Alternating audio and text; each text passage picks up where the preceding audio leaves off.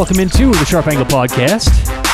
Thanks for joining us on a Tuesday. Today is September 21st. Happy Tuesday. Hopefully everyone's having a nice week so far. How's your Tuesday? Today is Concept Tuesday. We'll talk about betting to win a unit.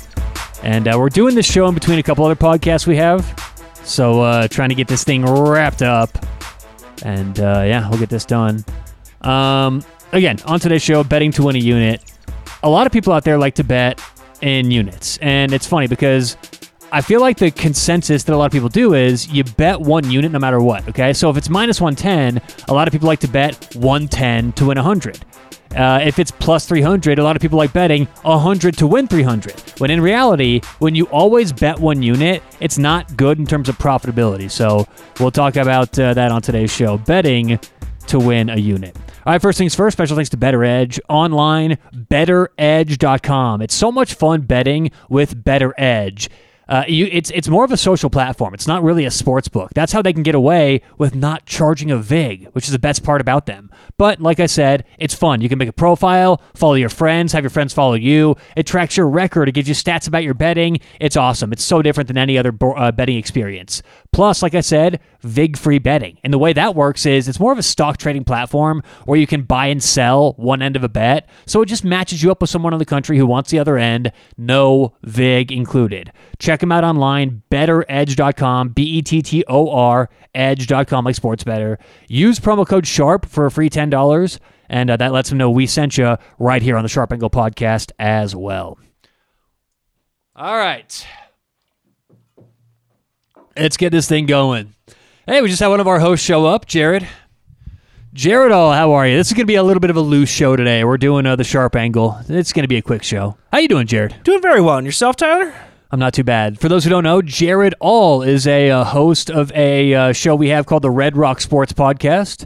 It's about Colorado sports, and he's on another CU podcast as well. So he does a couple things here for Woo's Media. But Jared, we're talking about betting to win a unit today. Before we get into that, actually, you're on Twitter, right? You have a Twitter account? Yeah, of course. It's hysterical. I posted something today about the NHL. Did you see this? I haven't gotten on there today. No? What I posted about the NHL today? No, some of us actually work for a living. Not all of us are as successful as you, Tyler. The NHL is 3 weeks away. Oh, wow. And, so the NHL is 3 weeks away, and someone commented on my thing because I said it's frustrating that ESPN bought the rights to the NHL, so they're not airing a bunch of games.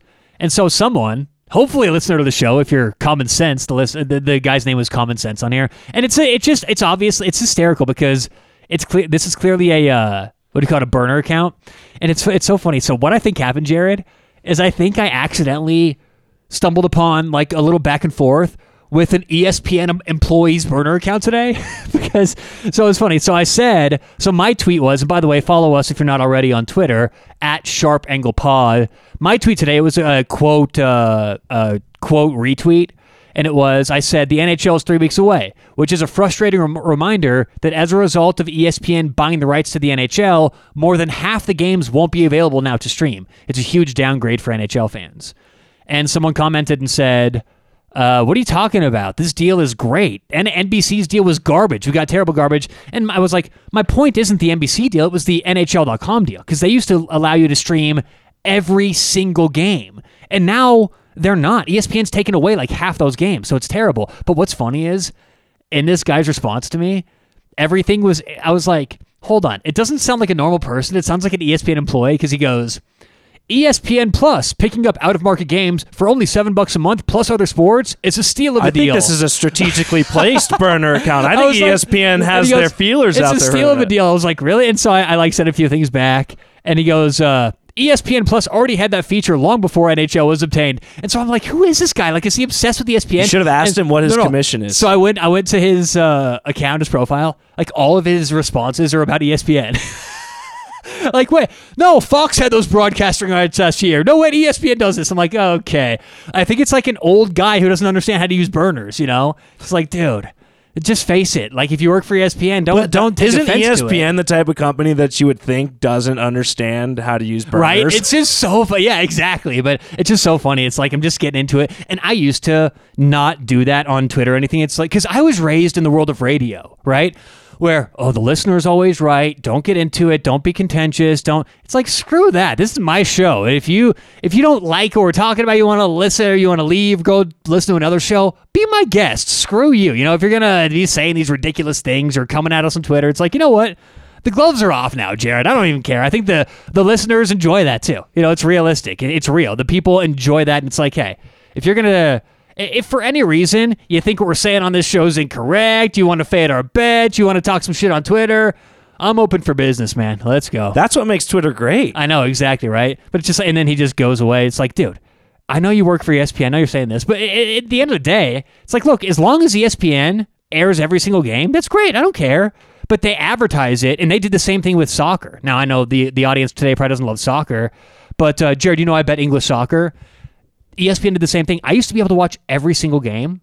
ESPN bought the rights to it, and essentially what they did is just bought the rights, so now no one can watch soccer. They air one game a week. It's so frustrating. So anyway, ESPN being ESPN, I guess. All right, let's get to it. Concept Tuesday, always bet to win a unit. Now, this is important, and Jared, I'm going to use you maybe as my guinea pig today. All right. Because you're a recreational bettor. What's your unit? Do you have a unit size, like $10, $20? Yeah, like $10 is usually what I'll throw out there. You know, it's a fun betting more than anything. Yeah, definitely, and that's what most of the audience it does. And so I don't tailor this show to professionals. I tailor it to everyone out there. Mm-hmm. So $10 a bet, that's pretty fair. So on the average NFL bet, do you bet 11 to win 10? Right, like 11 to win 10. Okay, so if you're betting 11 to win 10, and okay, that's awesome. So you're always betting a unit. Well, if you get a plus 300, right, like a huge underdog, what most people do, I don't want to speak for you, what most people do is they'll bet the same amount. They'll be, I'll put $10 on it to win 30, right? Because it's a big win, a big score. You're getting an underdog. When in reality, and most people listening do that too, I'm sure. You get a 10 to 1, I'm put $10 on it, make 100. Typically my strategy, sure, yeah. Exactly. So what you should do actually is always bet to win a unit. Because think about what you're doing. When you're getting a negative number, minus 110, you bet 10 to win, you bet 11 to win 10. Minus 150, you bet 15 to win 10, right? So you're always using a scale when it's a negative number of betting to win a unit. However, when that swings down to a positive number, for some reason, everybody now doesn't bet to win a unit, and you bet a unit to win something else. What this inevitably does is set you up with your worst bets with your highest bet limits. You're now betting more on bets that are underdogs, not likely to hit, and you're spending much more money on that. If you're a $10 bettor, Jared, and you get a 10 to 1 bet, you should bet $1 to win 10, because it's not likely that 10 to 1 bet's going to hit. It's only going to hit theoretically about 10% of the time. So if it's going to hit 10% of the time and you're risking $10 every time, you may hit 1 out of 10, but you're going to be a losing bettor over the long run.